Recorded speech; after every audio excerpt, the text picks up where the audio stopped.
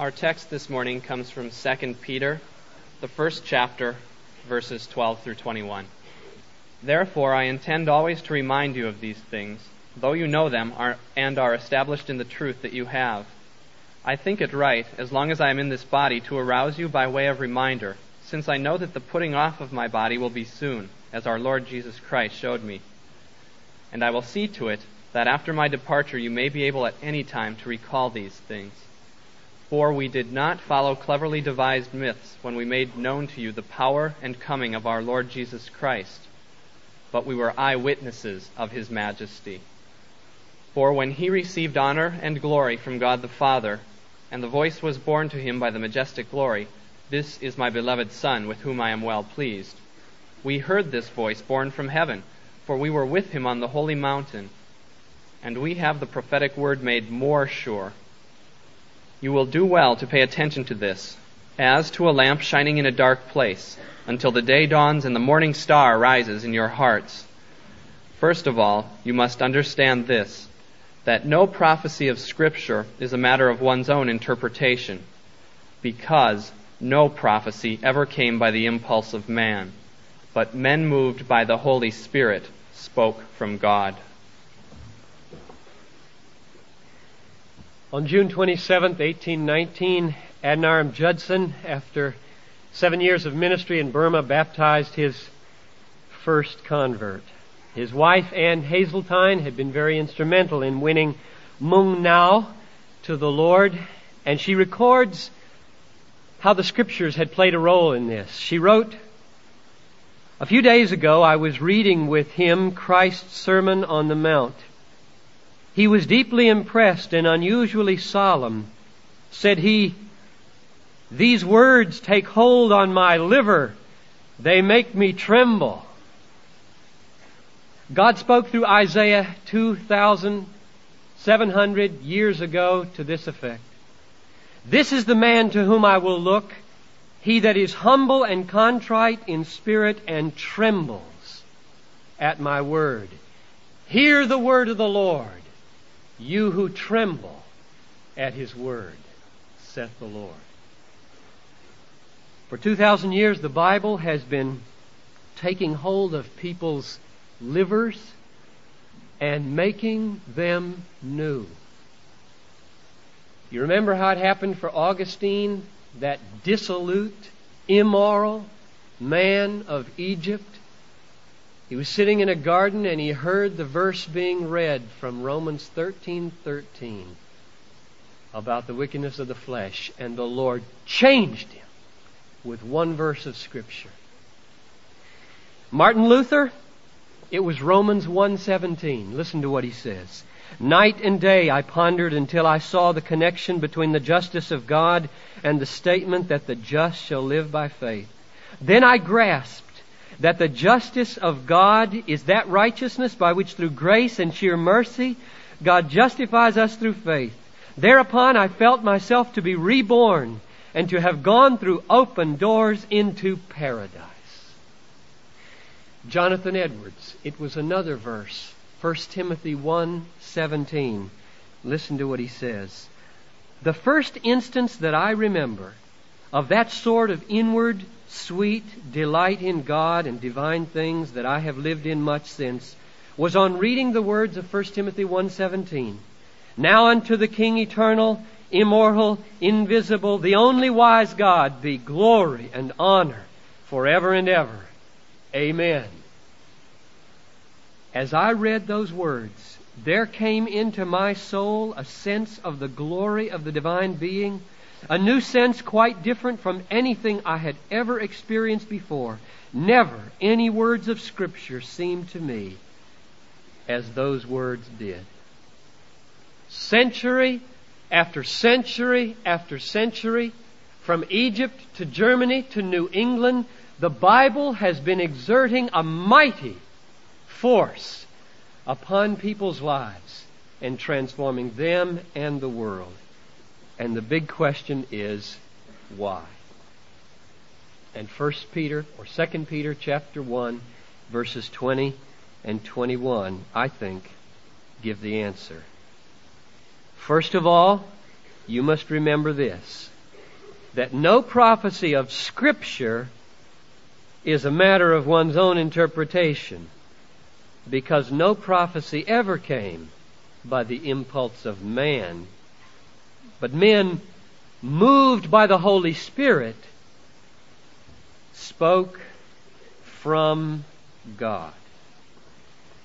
Now that passage teaches fairly clearly, doesn't it, that when you read the Bible, yes, you read the words of men, but vastly more than the words of men. Also the words of God. Yes, all the vocabulary distinctives, all the stylistic distinctives of the human authors are there, but Peter mentions two dimensions of what happened when biblical writers spoke that are more than that. First, they spoke from God, he said. What they have to say does not originate here in the human mind. This mind of theirs was a channel, not a reservoir of truth. God was the reservoir, they were the channels, and the Bible is the river.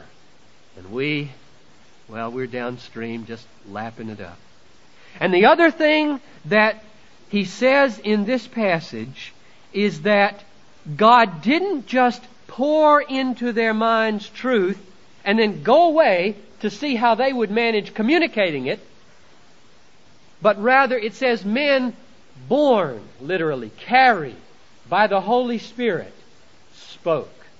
So not only was God involved in communicating truth to these biblical writers, He was there aiding them in their communication of it so that it could be said, this is the Word of God.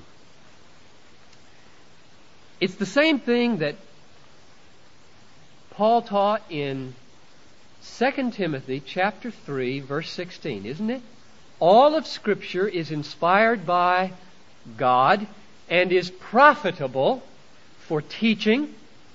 And then he defines teaching in three ways. I sat Abraham on my lap last night. I always try to give him a key verse, and I use my text on Saturday night. So I sat him on my lap, and I read this verse to him, and he didn't have any idea what I was talking about. What's reproof? What's correction? What is training in righteousness? And I said it's like this. Here goes a man towards destruction, and the Bible is intended to say, hey, stop! Don't go that way! That's reproof, Abraham. And then the Bible is intended to say, hey, turn around! This is the way to go! That's correction. And then the Bible is intended to say, here's how you go. Watch. I'll train you. The Bible is God's Word and is profitable for teaching, teaching which reproves, teaching which corrects, and teaching which trains in righteousness. All of it is God's truth. But they were talking about the Old Testament, weren't they? Peter and Paul. What about the New Testament that we call New Testament scriptures? Is there evidence in the Bible that at least the Bible claims that these books as well were written under the inspiration of God? The church has always answered that question with a resounding yes. Let me point you to some of the reasons for that. John 16:12 records that Jesus said, I have yet many things to say to you, to my apostles, but you cannot bear them now. When the Spirit of truth comes, He will guide you into all truth, for He will speak not on His own authority, but whatever He hears, He will speak and declare things that are to come. In other words, I wish that I could go on speaking to you right now, all the things I have to say with the authority that you accord to me as the Son of God. But I can't. It's too much for you to bear. There will come a day when I'm gone back to heaven that I will return to you in my spirit, and I will continue right on with you. I will teach you so that you can provide an adequate foundation for the church. And Paul says that the church is built upon the foundation of the apostles and prophets. Paul says, to confirm this, if we take Paul as our model apostle, he says in 1 Corinthians 2:12, we have received not the spirit of the world, but the Spirit which is from God, that we might understand the gifts bestowed on us by God, and we impart this in words not taught by human wisdom, but taught by the Spirit of God, which is almost exactly like saying, not only do I have truth from God, but I am born by the Holy Spirit as I teach it in words that I don't make up, but the Holy Spirit prompts within me as I teach in my official capacity as an apostle. So if we take Paul as our model for the apostles, then I think it's fair to say that there is biblical warrant for saying that not only our Old Testament scriptures, but also the apostolic writings of the New Testament are inspired by God, written from Him and carried along by the Holy Spirit. Galatians 1:12, Paul says, I did not receive my gospel from men, nor was I taught it. It came by a revelation of Jesus Christ. So here's the doctrine that I want to just state very simply for us this morning and then work with it for a bit. The doctrine is this: the Holy Spirit of God is the divine author of all Scripture. Now, if that doctrine is true, then the implications are so profound and far-reaching that there's nothing in your life and nothing in this world that should stay the same. If you just stop and think what it means that this book is written from God by the inspiration of God and therefore is God's truth, it just blows your mind away, especially in view of how we treat it. I want to talk about the implications of that this morning, but before I do, for the sake of our own strengthening and for the sake of many of you, I hope not many, some of you that I know of, who are sort of circulating on the outskirts of commitment, let me try to state for you, simply as I can, what the reasonable basis of our persuasion is that this doctrine is true. The Holy Spirit is the author of Holy Scripture. I think most people, including myself and most of you probably, came to have a reasonable, strong confidence in this book as the Word of God, something like this. I think it probably happened in 3 stages.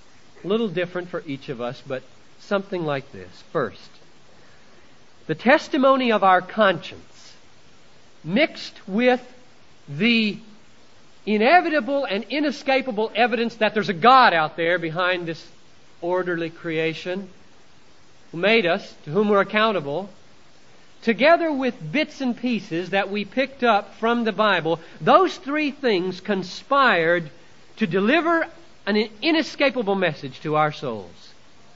You are guilty. That is not an irrational conclusion for a human being to make, that he stands guilty before a holy God for falling short of how much he should have thanked Him and glorified Him. That is a conclusion and a persuasion that is forced upon us by our own experience of ourselves and by our honest thinking about the world and about the God who must be out there. That's step number 1. Step number 2 goes something like this. Somebody comes along and tells us the story of Jesus, or reads it to us from Matthew, Mark, or Luke, or John. And we see in that story an incomparable man who spoke and acted like so much more than a man. We see things like His authority, which He claimed to forgive sins and command winds and cast out demons. And we see His purity in His moral teaching. We see His utter self-surrender to the will of His Father in heaven. And we see His brilliant calm under cross-examination. And we see His righteous fury against hypocrites and His wonderful tenderness with little children. Suffer them to come to me. Don't send them away. Such belong the kingdom. And we see His patience with humble seekers who are confused. And we see His innocent submission to torture. And then we hear from His lips the sweetest words that were ever spoken.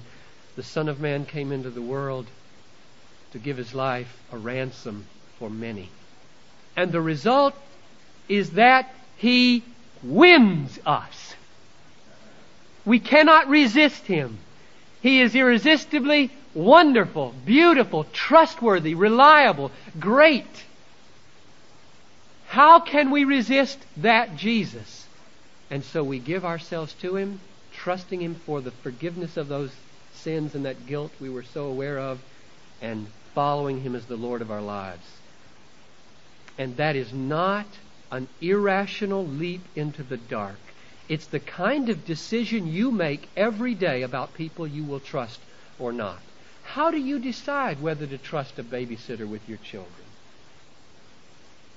How do you decide whether to trust a used car salesman?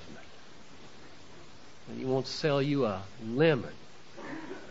How do you decide whether to trust a lawyer to give you good counsel in this sensitive case? How do you decide whether to trust a friend with this secret you wouldn't tell anybody else? What do? It's not mathematical, merely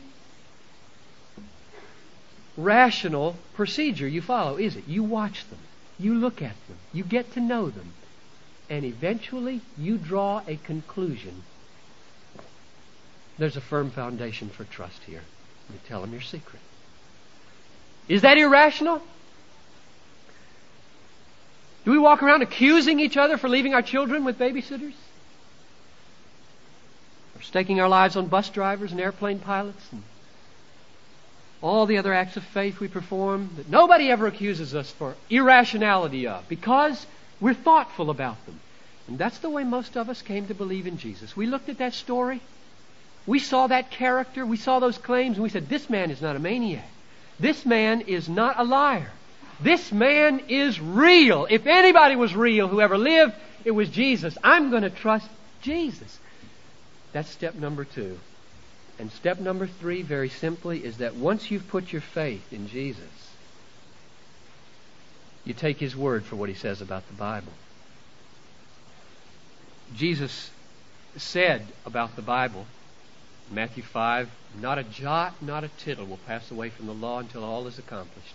He said in John 10 that the law or the Scriptures cannot be broken. We look at Him and we say, oh, with all those problems that I can see back there, Lord, and you weigh off, shall I trust this man? Or shall I go with some of the problems that I can see? And our trust wins us to a reasonable persuasion that we will stand with Jesus as He views the Old Testament. And then we see Jesus choosing 12 apostles, commissioning them to teach with authority, to be the foundation of His church. We hear Him promising that He will send His Spirit to guide them into all truth. Then we hear those apostles claiming to have that inspiration and teaching a message, and we say with Him, the New Testament too I'll stand with. I'll stand with His apostles, and there is reasonable persuasion there. There's another way, however, that Jesus helps us come to a reasonable persuasion that the Bible is God's Word. Not just in what He teaches about the Bible, but in this way. Isn't it true that the Bible, the truths we see all over the terrain of Scripture, are like many colored rays refracting out from the prism of Jesus Christ? So that there's a kind of unity there, and just as the light and the prism of Christ helped us make sense out of our relation to God and to find harmony in it, so all of these truths all over the Bible, in unity with this Christ, help us make sense out of so many of our experiences in life. Not many people in the world have a reasoned philosophy of life with which they live in accordance. Most people just live from day to day on their inherited notions. And yet they'll accuse you of not having a well-founded philosophy if you tell them you live according to the Bible. What you should do is realize that most people, even reasonable people, choose their philosophy of life because it helps them make sense out of their life. And that's what I did. And that's what you do. Isn't it true that as you look at the world and you pick up ideas like failing marriages, rebellious children, drug addiction, warring nations, the return of leaves in spring, the insatiable longings of the human heart, the fear of death all over the world, the coming into being of little babies, the universality of praise and blame, the prevalence of pride everywhere. I was listening the other night to Firing Line at Yale University. I couldn't believe the arrogance that just emanated from those people as they talked about the upcoming election. And yet, in tandem with it, all over the world, people respect self-denial and admire people who deny themselves, sacrifice for great causes. It is a strange world we live in. Does not the Bible shed unbelievably telling light on the world in which you live, personally and worldwide? It does for me, and it confirms itself over and over again in my experience as incisive divine insight to why things are the way they are. And that is a confirmation of Jesus' own teaching about the Word of God. Now I hope that at Bethlehem, this doctrine, the Holy Spirit is the divine author of Holy Scripture, is a doctrine that we will die for and live for. I wish I had all day to talk about the implications of this doctrine. I'm going to put a little more of the spillover in the star for your practical use this week of things that I just don't have time to say. I note pages long of implications that this book is God's Word. For example, it is true and reliable altogether. It is powerful, working in us that which is pleasing in God's sight. It is pure, like silver refined in a furnace 7 times on the ground. It is sanctifying. It gives life. It makes wise. It gives joy. It promises great reward. It gives strength to the weak, hope to the despairing, comfort to the distraught, guidance to the perplexed, and most of all, salvation to the lost. It is inexhaustible in its wealth. Consider this word from the psalmist. How precious to me are thy thoughts, O God. How vast is the sum of them. If I would count them, they are like the sand. Now, how much sand is there? There are all the beaches in the world. Then there's the bottom of the Pacific Ocean and the Atlantic Ocean and the Indian Ocean and the Arctic Ocean. And then there's the Sahara Desert. There's a lot of sand in the world. If I would count the sum of your thoughts, they would be like the sand. And I believe that many thoughts are in the Bible. If you could spin out all the necessary implications of the revelation of God in Scripture, you would never come to an end. This book is an inexhaustible treasure house of joy. The Holy Spirit is the divine author of Scripture. Therefore, if you want to hear the Holy Spirit, listen to the Bible. Therefore, if you want to be filled with the Holy Spirit, be filled with the Bible. If you want the power of the Holy Spirit, be mighty in the Scriptures. If you want to share the holiness of the Holy Spirit, guard your way according to His Word. If you long to be led by the Holy Spirit, follow His Word in Scripture. And if you want to have the mind of the Spirit, saturate your mind with the Bible. And if you want to love other people, give them the Bible. Give them a dramatization of it in your life. Give them a verbalization of it in your witness. And give them a donation of it all the time. I hope many of you give Bibles away at Christmas and birthdays. Have you ever thought of a neighbor that you know who doesn't ever go to church? Find a nice, modern, contemporary version of the Bible. Inscribe in it, from your friend down the street, so-and-so, happy birthday, and send it to him. Or walk over and give it to him. If you're scared to talk to them, the Bible has power. Send birthday cards and say, today I was thinking about this verse. Whenever I write to people, I try to say what's on the front burner of my biblical meditation. And I hope that all of you are using the Bible, just saturating your life with the Bible. When you go to work and you have occasion at lunch, say, you know what I was thinking about this morning before I came to work? It's from the Bible. He said, and that's keeping me going today. What's keeping you going today? God has gripped us here at Bethlehem with the cause of frontier missions in these days. And so I want to close with some application to that. If the Spirit of God is the divine author of this book, then the most loving thing you can give to any people group in the world is the Scripture. Because in the Scripture God speaks, and when God speaks, life happens. Therefore, all missions is fundamentally Bible translation.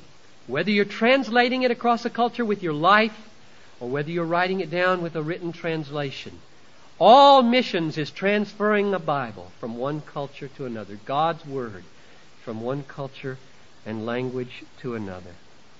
John Thomas, the sidekick of William Carey in 1796, sent out a challenge in his own periodical accounts of that mission that went something like this. I would give £1,000,000, £1,000,000 if I had it to see a Bengal Bible. Oh, most merciful God, what an inestimable blessing will it be to these millions. Methinks all heaven and hell would be moved at a Bible's entering such a country as India. O Lord, send forth Thy light and Thy truth. And that passion that Carey and Thomas had enabled Carey, before he was done, after 41 years of mission work in India without a furlough, to translate all or part of Scripture into 36 languages. Adoniram Judson, Baptist missionary to Burma, translated the Bible into Burmese, finished it in 1834, wrote in his memoir something that rings so true today. He said 150 years ago, "This one perfect book is the sacred deposit in the hands of the church. It has been deposited with injunction. Freely you have received, freely give. Woe be it to that man who withholds the treasure from his neighbor." I'm going to stop here. Paitun Hatamart, who is the head of our Laotian ministries right now, is leading a house church over on Portland and 14th. And he is testifying to people who've never read the Bible. And he gave a Thai Bible to a man a couple of weeks ago. And the man was so completely captivated, he read the thing all week long. His wife told Paitun she couldn't get him away from it. Isn't it thrilling to realize that 10 blocks away from here, there are people who've never read the Bible and who are reading it for the first time? And you know, there are thousands of Americans like that in this city. Can you believe it? It's true. Who grew up, saw it there on the shelf maybe, or saw it in a hotel room, maybe heard it on the radio once, never have read more than a chapter of it. Continuing of the quote. Woe to the man who withholds the treasure from his neighbor. Woe be to him who attempts to obscure the light of the lamp of heaven. Praised be to God for the Bible and missionary societies, the peculiar institutions of modern times. May their efforts be continued and enlarged 100-fold until their work is consummated, until the Bible is translated and published in every language under heaven, and a copy of the sacred volume is deposited in every palace and house and hut where man doth dwell. How are we doing since he wrote that 150 years ago? Well, the World Christian Encyclopedia was just published 2 years ago that has amazing statistics in it. Here's what they say about Bible translation. The world of the 20th century has 7,010 languages. Of these, by the year 1900, the Christian Scriptures had been available in whole or in part in 537 languages. Through the prodigious efforts of the Christian Church, by 1980, 1,811 languages with Scriptures. This leaves 5,200 languages with no translations as yet. A staggering challenge for global Christianity. Native speakers of these languages in 1980 numbered 185 million, 4.2% of the world, with no access to the Scriptures in their mother tongue. Translation projects are therefore now underway in 986 languages. Despite this monumental translation work by the churches worldwide, it is calculated that at least 3,297 further languages have a definite need for immediate Bible translation, but up to the present, no one has begun the necessary work in them. So Judson's plea 150 years ago is as real today as it was then. Freely we have received, freely we should give. Let me close with a personal testimony and call to action. On my 15th birthday, my parents gave me this Bible here.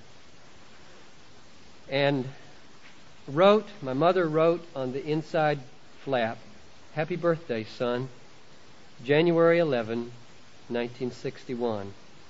This book will keep you from sin, or sin will keep you from this book, Mother and Daddy." And on the second leaf, I wrote, in a handwriting that looks like a fourth grader's instead of a 15-year-old, Galatians 2:20. And I was flipping through this book last night because I haven't used this for 10 years. I don't like this translation anymore. I'm just astonished. I can remember as a boy I always had a bedroom by myself because I only had one sister. And I would go to bed and flick on my light and pull this book out between the ages of 15 when I went away to college. And I had a red pencil. And every New Testament book in here is copiously underlined in red. And I can remember reading that, writing in the margin things like this. 5 years later, after I got this book from my folks, I spent 3 weeks in the hospital at Wheaton College with mono, beginning of my sophomore year in college. And as I lay there, I can remember just as if it happened yesterday, Chaplain Evan Welch, with his gray-haired flat top, coming in to see me, prayed with me, introduced himself. We had never met personally before then. And as he left, just as he got to the door, I can remember him opening the door, turning and saying, "Do you have a favorite Bible verse?" And I had not been asked that question for years. And without a second hesitation, I said, Galatians 2:20. "I am crucified with Christ. It is no longer I who live, but Christ who lives in me. And the life I now live in the flesh, I live by faith in the Son of God who loved me and gave himself for me." Now, I remember turning on the radio to WETN, the campus station, to hear the spiritual emphasis speaker for that week. It was John Harold Ockengay of Park Street Church, Boston. This is 1966. And I lay there listening to him preach. And then the next day, and the next day, for 5 days. And at the end of those days, I was so moved by what I heard that I said, "Lord, there is nothing that I would rather do than to know the Bible and teach and preach the Bible like John Harold Ockengay did in chapel that week." And Noelle came to see me. I'd just fallen in love with her 2 months before in the summer. And I said, "Noelle, I think I'm going to seminary." I dropped organic chemistry. I scrapped my pre-med plans. And from that day until this very day, the Bible has been my sweetheart. And I would rather spend my time studying, preaching, and teaching the Bible for a family of people like you than anything that the world could offer me. And I want to close by calling you to action. Those of you who are younger and have before you big decisions in your life about what you're going to do with it, let me ask you to ask yourself 3 questions. 1, is there not a famine of the Word of God in the world? Not just all over the world where the Bible hasn't been reached, but in churches and seminaries in this country where it isn't believed or valued. Question number 2. Can you think of anything more valuable than spreading the Word of God? More fulfilling, more rewarding? And third, isn't it the Word of God that will give life to the lost, that will bring power to the church? And to those of you who already are firmly fixed in your profession and are not called to a vocational ministry of the Word, my challenge to you is that you be the incarnation of God's Word where you are. You are utterly essential in the kingdom work. That you flesh out and incarnate this book where you are, where nobody else can do it, in your unique way. My challenge is that you be so saturated by the Word of God that you obey it, that you believe it, that you cherish it and love it and meditate on it and ponder it and memorize it, that it just oozes from you for the life of the people around you. Because blessed is the man who walks not in the counsel of the ungodly, nor stands in the way of sinners, nor sits in the seat of scoffers. But his delight is in what? In the law of the Lord. And on his law he meditates how often? Day and night. He is like a tree planted by streams of water that brings forth its fruit. His leaf does not wither. In everything he does, he prospers. But the wicked, who do not meditate on the Word of God, who disregard it day after day, are not so, but are like chaff, which the wind drives away. Therefore the wicked will not stand in the judgment, nor sinners in the congregation of the righteous. For the Lord knows the way of the righteous who love the Bible. But the way of the wicked will perish.